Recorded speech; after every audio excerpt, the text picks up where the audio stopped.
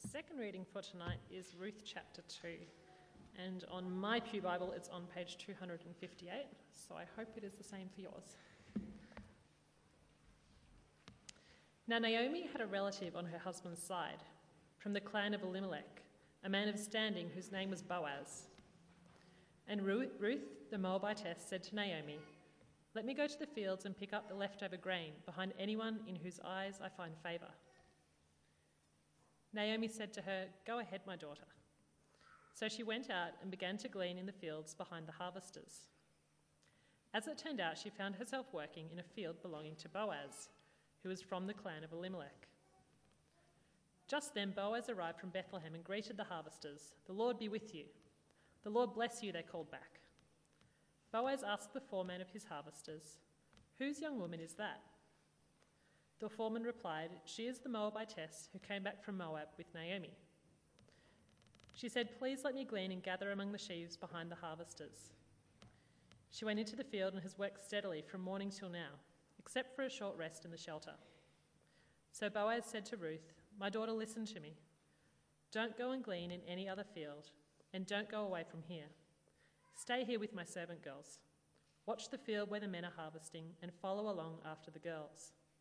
I have told the men not to touch you. And whenever you are thirsty, go and get a drink from the water jars the men have filled." At this, she bowed down with her face to the ground. She exclaimed, "Why have I found such favour in your eyes that you notice me, a foreigner?" Boaz replied, "I've been told all about what you have done for your mother-in-law since the death of your husband, how you left your father and mother and your homeland and came to live with a people you did not know before. May the Lord repay you for what you have done. May you be richly rewarded by the Lord, the God of Israel, under whose wings you have come to take refuge." "May I continue to find favour in your eyes, my lord," she said. "You have given me comfort and have spoken kindly to your servant, though I do not have the standing of one of your servant girls." At mealtime, Boaz said to her, "Come over here. Have some bread and dip it in the wine vinegar." When she sat down with the harvesters, he offered her some roasted grain. She ate all she wanted and had some left over. As she got up to glean, Boaz gave orders to his men. "Even if she gathers among the sheaves, don't embarrass her. Rather pull out some stalks for her from the bundles and leave them for her to pick up, and don't rebuke her." So Ruth gleaned in the field until evening. Then she threshed the barley she had gathered, and it amounted to about an ephah. She carried it back to town, and her mother-in-law saw how much she had gathered. Ruth also brought out and gave her what she had left over after she had eaten enough. Her mother-in-law asked her, "Where did you glean today? Where did you work? Blessed be the man who took notice of you." Then Ruth told her mother-in-law about the one at whose place she had been working. "The name of the man I worked with today is Boaz," she said. "The Lord bless him," Naomi said to her daughter-in-law. He has not stopped showing his kindness to the living and the dead." She added, "That man is our close relative. He is one of our kinsman redeemers." Then Ruth the Moabitess said, "He even said to me, 'Stay with my workers until they finish harvesting all my grain.'" Naomi said to Ruth, her daughter-in-law, It will be good for you, my daughter, to go with his girls, because in someone else's field you might be harmed." So Ruth stayed close to the servant girls of Boaz to glean until the barley and wheat harvests were finished, and she lived with her mother-in-law.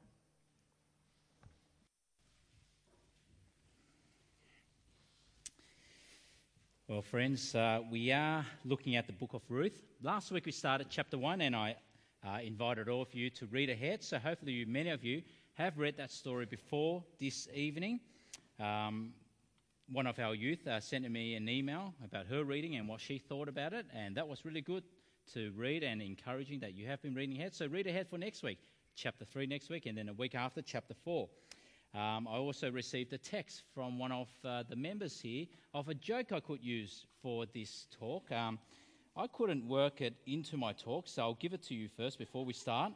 And the joke is, why did Ruth like Boaz? And it is meant to be funny. Boaz was outstanding in his field. Well, it sort of worked. Yeah. There you go.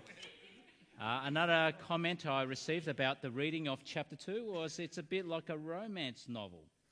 But I wonder whether there's more than all of that tonight. And of course, this is God's word to us. So let's turn to God once again, asking him for his help. So let's pray. Heavenly Father, we come to you and to your word, knowing that you do speak to us today through your word. And so we pray, Lord, that you'll help us understand how you have worked in history and how you continue to work today. And we pray that you'll give us this insight today. We pray this in Jesus' name. Amen. Now, I'm sure many of you have heard or used the idiom or common saying, good luck. Heard of that? Good luck, or wishing you the best of luck. Now, when do we say this?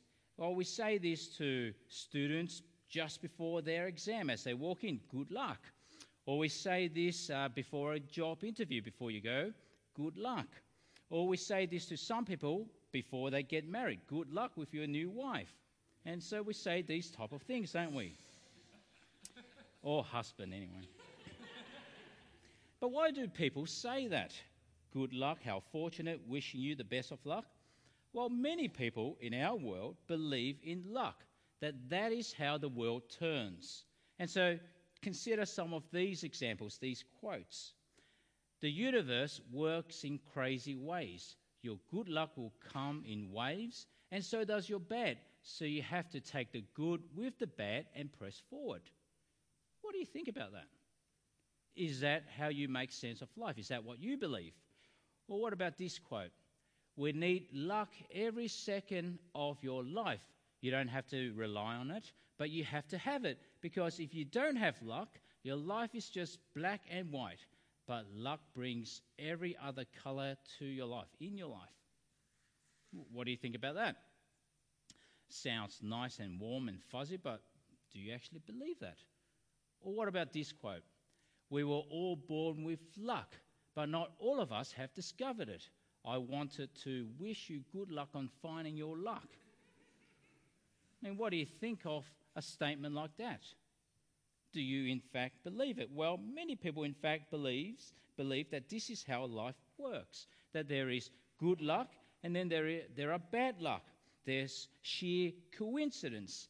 There are things that happen by chance. But I wonder tonight what you believe, what you personally believe. Do things happen by chance, by pure luck, by sheer coincidence? You see, what you believe about that, about luck, reveals what you in fact believe about God. And so tonight, as we continue in the story of Ruth, we will see these things. We will explore these things. So what have we seen so far in the book of Ruth? Well, last week, we saw that things have got from bad to worse for this seemingly ordinary family. There was a famine, and then they left as refugees to a foreign land. Elimelech, the father, he dies, and then his two sons die as well. And they leave 3 hopeless, futureless, childless widows. And so things, by the end of the chapter, could not be any worse. But remember, do you remember how that chapter ended? Chapter 1, the last verse. There was a little glimmer of hope. It was the beginning of the barley harvest. And so that left us in anticipation. What's going to happen in chapter 2? And so tonight in our chapter, things seem to have taken a turn for the better. Everything just seems to have fallen into place at the right time, in the right company. Things seem to have gone right finally. But was it all mere chance? Sheer coincidence?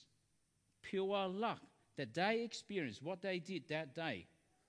Well, it certainly does seem like a lucky day. Let's have a look at it. This family experienced 10 years of hardship, of pain, of sorrow, of heartbreaking life. But now that all seems to have turned, and now they have this lucky day, or so it seems. And so what happened? So let's go through the story. Naomi and Ruth, they've returned to Bethlehem, the hometown of Naomi. Nothing left for them back in Moab. But now notice in verse 2. So if you have your Bibles open, verse 2, how Ruth is introduced. She's here called a Moabitess. You see, that is to remind us, she's not called Ruth, but a Moabitess. That's to remind us that she's an unwelcomed foreigner in Israel. And so we're expecting that life's not going to be good for this refugee from Moab. And then look at verse 2. Look at what she says to Naomi. She says, well, let me go to the fields and pick up the leftover grain behind anyone in whose eyes I find favor. Now, why did she say such a thing? What a strange idea, to go and pick up leftover grain. Why did she say that? Well, you see, in the laws of Moses, in Leviticus, provision is made for landowners, for those who own land, to care for the poor, the widows, the fatherless, the foreigners in the land. And so when landowners and their harvesters, when they reap their harvest, they were not to reap to the edge of their field. They were meant to leave the edge of their field for the poor to harvest. And more than that, whatever gleanings, that is, the leftover stuff from the harvest that fall on the ground, they were not allowed to go back to pick them up. They were left for the poor. And so in one sense, that was the law in the ancient world, in the land of Israel. It was the ancient world's version of the welfare system. And so Ruth, she goes off and she gleans the field behind the harvesters. She follows behind them. They're harvesting, and whatever's dropped on the floor, she picks them up. And she happened to be gleaning in the field belonging to this man Boaz. And we read of Boaz, he was related to Ruth. He was from the clan of her father-in-law Elimelech. Now, wasn't she lucky that day just to end up in the field of Boaz? Out of all the fields she could have gleaned from, she so happened to end up gleaning from Boaz's field. But you see, that lucky day was only beginning. Not only was Boaz a man of standing, a man of noble character, he happened to visit that field that day. He just happened to go there that day. And so when he went to the field, he inquired of his foreman. Verse 5, have a look. Whose young woman is that? Now notice how the foreman replied. He doesn't even give her a name, but calls her the Moabitess. That is to remind him, beyond doubt, that that woman was a foreigner. Now what did Boaz say to Ruth? Look at verse 8 now. He says, my daughter. That's to give us an indication of the age difference.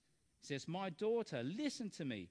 Don't go and glean in another field, and don't go away from here. Stay here with my servant girls. Watch the field where the men are harvesting and follow along after the girls. I have told the men not to touch you. And whenever you are thirsty, go and drink from the water jars the men have filled. And so when you read that, you think, what a nice man this Boaz was. I mean, he's making provisions for her. He's freely giving her access to the field without any fear of abuse. Now, isn't that just mere coincidence? Ruth ends up gleaning in which field? Whose field? Boaz's field, who was such a nice guy, who in fact happens to also be a distant relative. It all seems so coincidental, just a lucky day.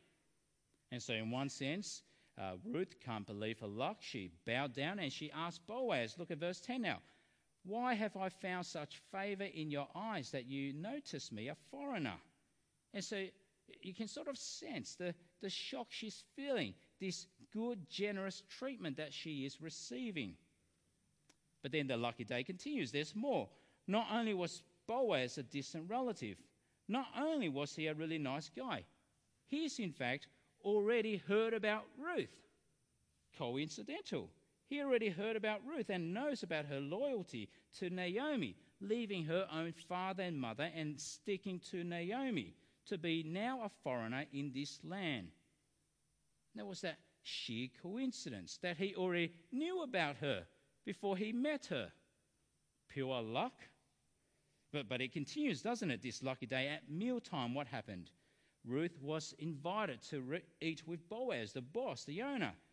And more than that, Boaz now does something that no landowner in his right mind would do if he is interested in his own profit margin, in his bottom line. You see what he gets his men to do? He got his men to purposely take out the stalks, that is, the stuff, the bundles that were already harvested, and to drop it intentionally so that she would pick it up. I mean, the law was if you drop anything, you can't pick it back up. And so he got his men to drop it so that she could pick it up. And so what that meant was that Ruth was not just picking up the scraps. She was picking up the good stuff already harvested. And so what a day that was turning out for Ruth. Now, by the end of the day, the amount of barley she gathered, we're told here, was an ephah, which is about 22 litres worth of barley, a lot. And that's in addition to the leftover she received from lunch. And so she got home, spoke to Naomi, her mother-in-law, and to the surprise of Naomi, that was just the first day. She was so surprised. Who was this generous man? Who showed such kindness? And then when she was informed that this was Boaz, Naomi, in greater shock, realizes this is one of the kinsman redeemer. Kinsman redeemer, that's a theme we'll explore more next week. But what that means is that he's a close enough relative with the privilege and the responsibility of redeeming land that was lost in the family from the clan. And so he has the responsibility of redeeming the land of the deceased Elimelech, and also to give an heir to Elimelech. That was his responsibility, being a kinsman redeemer. And so this day, a lucky day, started off without much hope, but now by the end of the day, it couldn't get any better. It was a lucky day, wasn't it? So many events just working together, making it such a good day for Ruth. But was it a lucky day at all? Did chance have anything to do with it all? You know, Ruth just happened to be gleaning in the field of Boaz. Boaz just happened to turn up that day. Boaz happened to turn out to be a really nice guy. And more than that, Boaz happened to have already heard about Ruth. And more than that, Boaz happened to be the family's kinsman redeemer. I mean, was all that sheer coincidence? You know, they had 10 years of bad luck, but now good luck begins. Is that how we're meant to read it? Well, you see, the book of Ruth was masterfully written to show that there was no chance that it was by chance at all. You see, luck had nothing to do with it all. And there are clues in our story. Do you pick that up? There are clues in there that it was not by chance. You see, just like in the first chapter, what we saw last week, where we saw the unseen hand of God was at work bringing about his purposes through all the messiness and the pain and the sorrow and heartache of life. God was working. When things are bad, God was working. But here, the unseen hand of God was also at work in bringing about his purposes through the blessings of life. When bad stuff happens, God's working. When good stuff happens, God is working. You see, God was masterfully working behind the scenes in the deeds of faithful people like Ruth, Naomi, and Boaz. And God was using them to bring about his purposes to bless, even without them knowing. You see, there's no coincidence to all of this at all. It wasn't a lucky day for Ruth, but it was a God-ordained day, just like every single other day. The blessings she experienced were the blessings from Almighty God. Now that's a big topic to try to grasp and understand. The sovereignty of God. When I was a younger Christian and I was growing and trying to grapple with the doctrine of the sovereignty of God, I only came across this topic, this doctrine, this truth, when I got to university.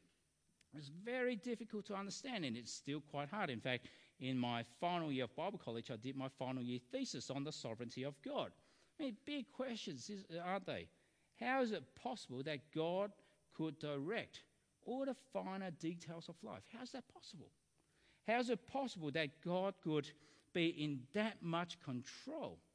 How is that possible? How is it possible that God remains sovereign all the time, but yet at the same time, we are free to choose? We are responsible for our actions. How is that possible? How is that tension held together? But yet the more and more I read of the Bible and coming across verses like this in Isaiah, I form the light and create darkness. I bring prosperity and I create disaster. I, the Lord, do all these things. And then reading Ephesians chapter 1, 1 Peter, Romans 9, the Proverbs, over and over and over again, you see in the scriptures, God is sovereign over all the affairs of life. That is a big idea. That is a big truth. That is a big doctrine. God is sovereign over all the affairs of life. And that's what the scriptures revealed. God is always completely in control. God is always completely sovereign. And so when you come to understand this, you come to understand and see that luck and chance really have nothing to do with life at all. Nothing to do with life at all. Luck and chance. The fact that God remains sovereign all the time, if you understand that, it in fact becomes quite liberating for how you live, because you're not afraid of bad luck happening to you. Now, I remember when we got married some 13 years ago, there were a lot of superstitious things we were told to do or not to do. You see, we're from a culture where many believe in superstitious stuff. Bad luck, good luck, do this, don't do that. And so when we were deciding to get married and planning our wedding date, we were deciding on when to get married. And so we decided on getting married in August. And our reasoning was quite silly and childish, but the reasoning was we wanted to get married so that we're the same age. Yvonne is older than me, but we wanted to get married at the same age, not to an older woman. And so that's why we decided on August. But a silly reason, we decided that. And so we told a family, we're going to get married in August. And you know what we were told? Do not get married in August. And why? What's bad about August? What is it, winter? Is it winter August? It's not that bad.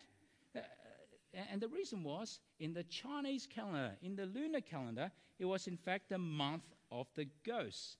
The month when the ghosts and the spirits are allowed to roam free. A bit like Halloween, but a whole month, and scary and freakier. And so we were told it's unlucky. It will be bad for your marriage if you get married in August. And then we were told about other superstitious customs when we were planning to get married. We were told, you know, the threshold of the front door, just the bottom piece of wood. We were told, do not step on that when the bride leaves the home. Walk over that. Don't step on that. It will be bad luck. It will bring bad luck to your marriage. What do we do? Well, by this stage, we were Christians. We have come to understand the sovereignty of God. God is always completely in control. And what did we say? What did I say, in fact, to our family members? Well, I was a younger man, a bit more arrogant, more stubborn, not very sensitive. So this was how I put it. I do not recommend you saying this, but this was what I said. Because you told me not to get married in August, I will. Because you told me not to step on that, I will make Yvonne step on that purposely. To show that superstition, bad luck will have nothing to do with our marriage. I mean, I don't recommend saying that in that way, but that's what we said. That's what I said.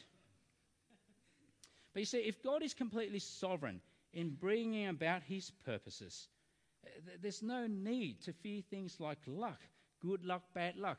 Did you know that in many casinos, they do not have level 13? And in many casinos that attract a lot of the Asians, they don't have level 4 as well. Do you know that? And in many casinos, I don't know why I know about casinos, but in many casinos, if the room number has an 8 on it, they're only left with the high rollers. It's all superstitious stuff. But anyway, in our passage, what we see is not luck, not coincidence, but God's sovereign hand working behind the scenes. Do you notice that in our passage? Do you notice in our passage how many times the word blessing is used? That blessing is because of God or is from God. Let me draw your attention to 3 of these verses. Firstly, verse 4. When Boaz arrived and greeted his harvesters, what did he say? Good day, mate. Hope you have a good day. Well, look at verse 4. He said, the Lord be with you. The Lord bless you. Now, why did he say that?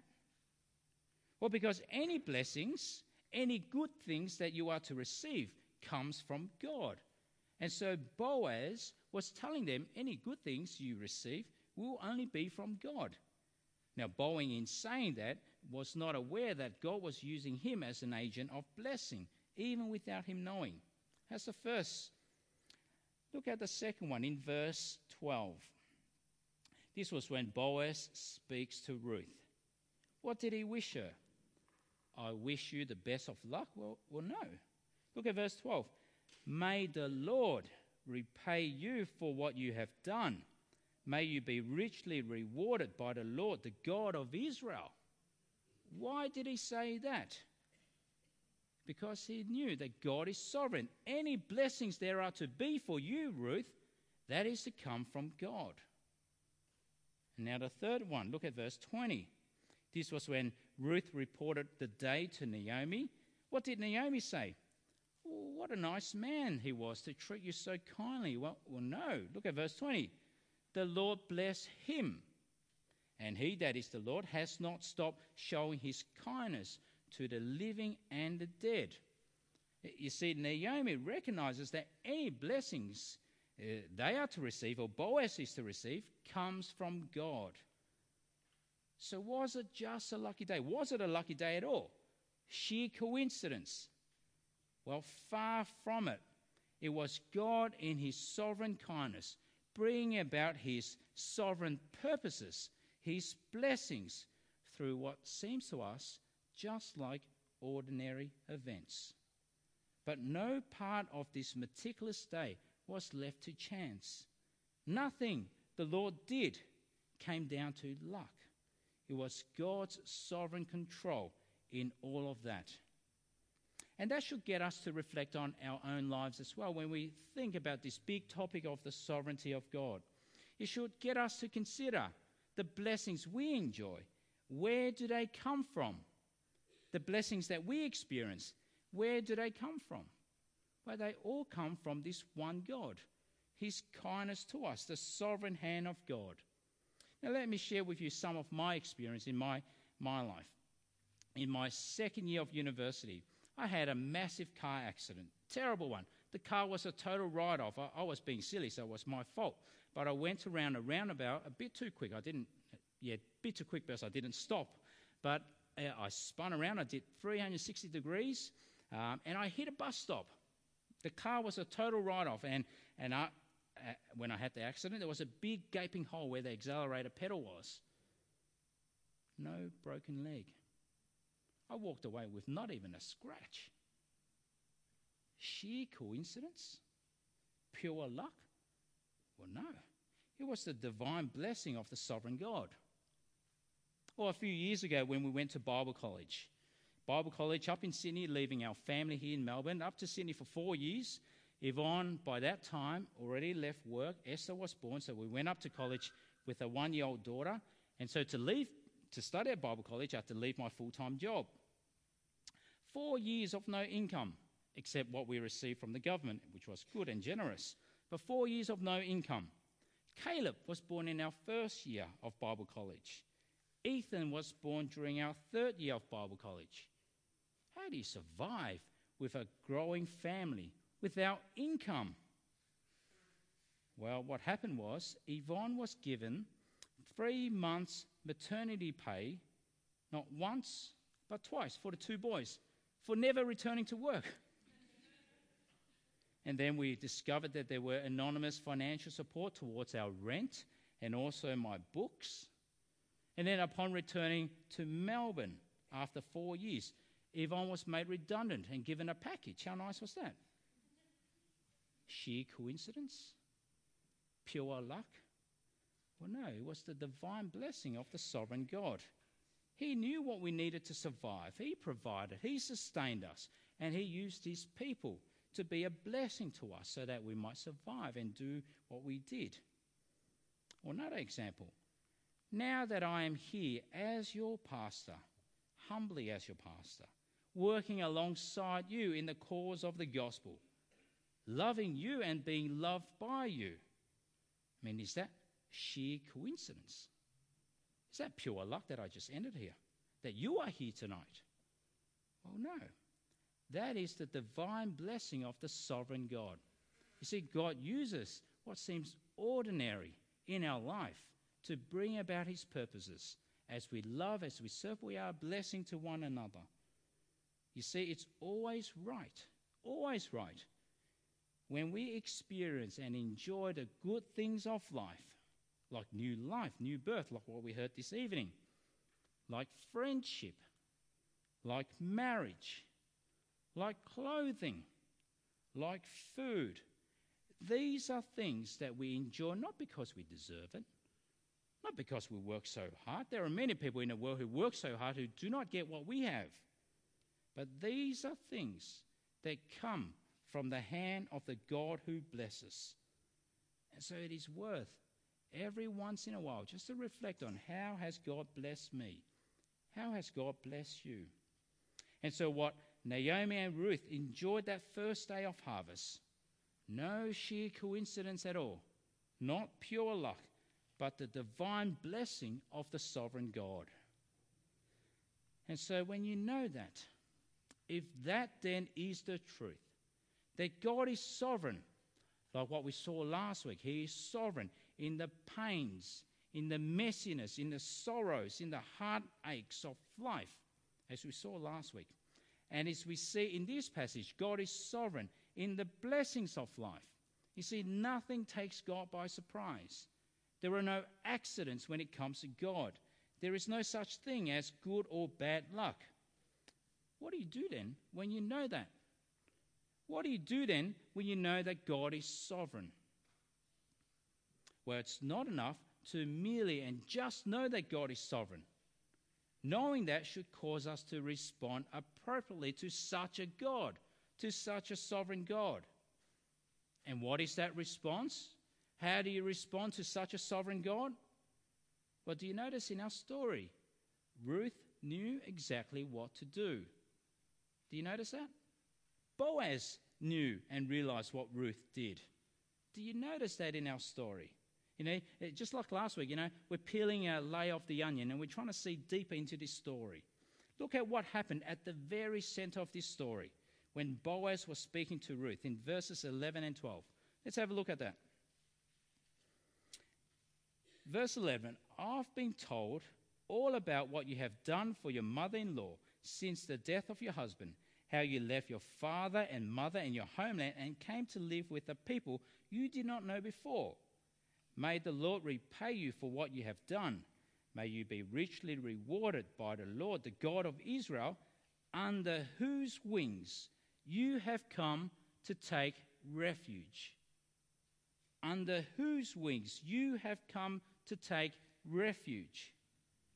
And so why did Ruth leave the refuge of being home with her mother and her father and choose instead to align herself with a hopeless woman to be a refugee in a foreign land? Why would she do such a thing and make such a costly sacrifice? Why? Because that's a small price to pay to take refuge in the God of Israel. You see, that's what you do. If you know that God is sovereign over all that happens, good or bad, what do? How do you respond? Well, you take refuge in this God. Now, the image we're given here, the image of finding refuge under the wings of God, it's a picture where God, in a sense, has wings and protects his young from safety, keeps them safe from the elements, from predators, from judgment. That's the image we're meant to get, like a bird opening up, spreading out the wings. Now, a few years ago, there was this story that went around about a forest fire in the Yellowstone National Park.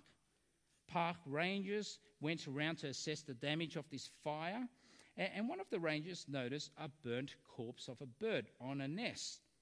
And so what he did was he got a stick, pushed the burnt bird over, and what they found was 3 tiny chicks under the dead mother's wings.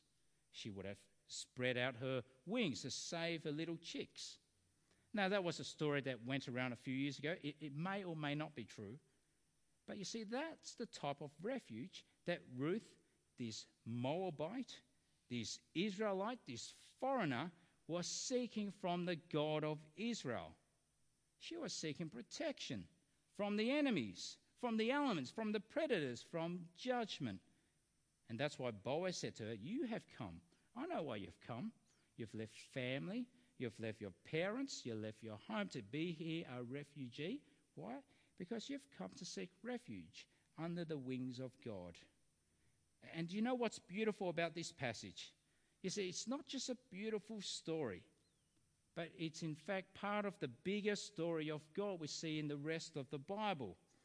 Because what we're given in this story is really just a little hint of the refuge that God will eventually provide for all who come to him.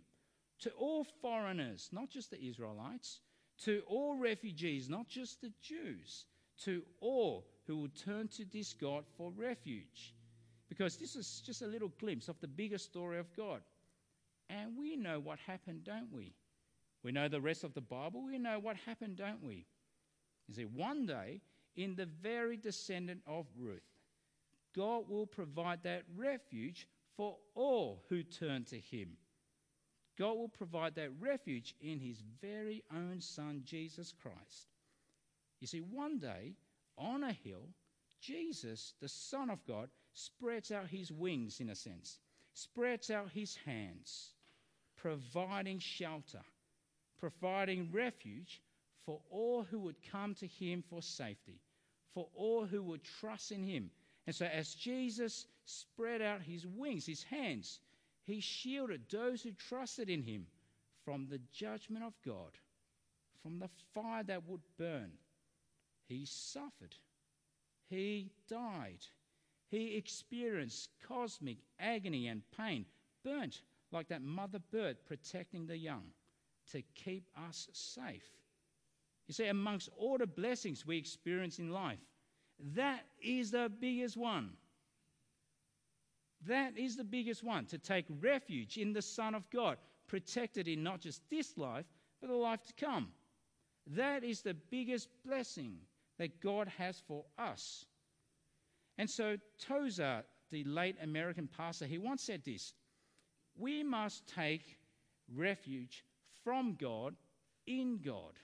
It's interesting, isn't it? We must take refuge from God in God. Or the Apostle Paul, Romans 8. He said, "If God is for us, then who can be against us?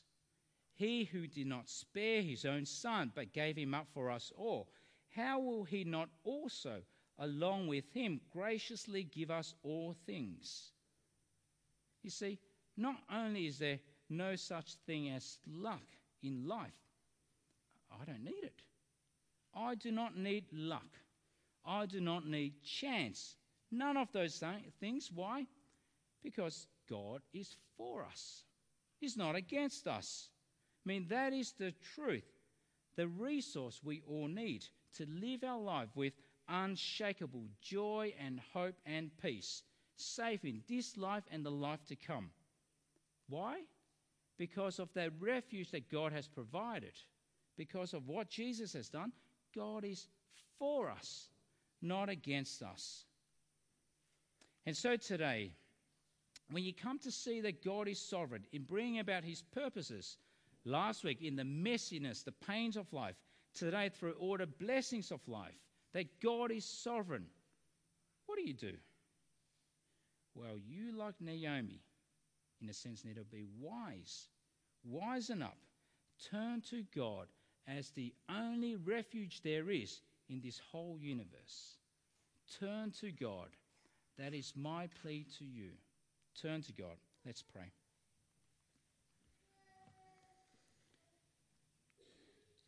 Gracious Heavenly Father, we thank you that in your great sovereign purposes, in your many blessings to us, you allow us now to see that the great refuge we all need is to be found in you, in your Son Jesus, who went to the cross to protect us and to save us from the coming judgment. We pray, Heavenly Father, that our message tonight will ring true in our hearts. Help us all to reflect deeply on it and to turn to you as our only refuge. And we pray this in the name of Jesus. Amen.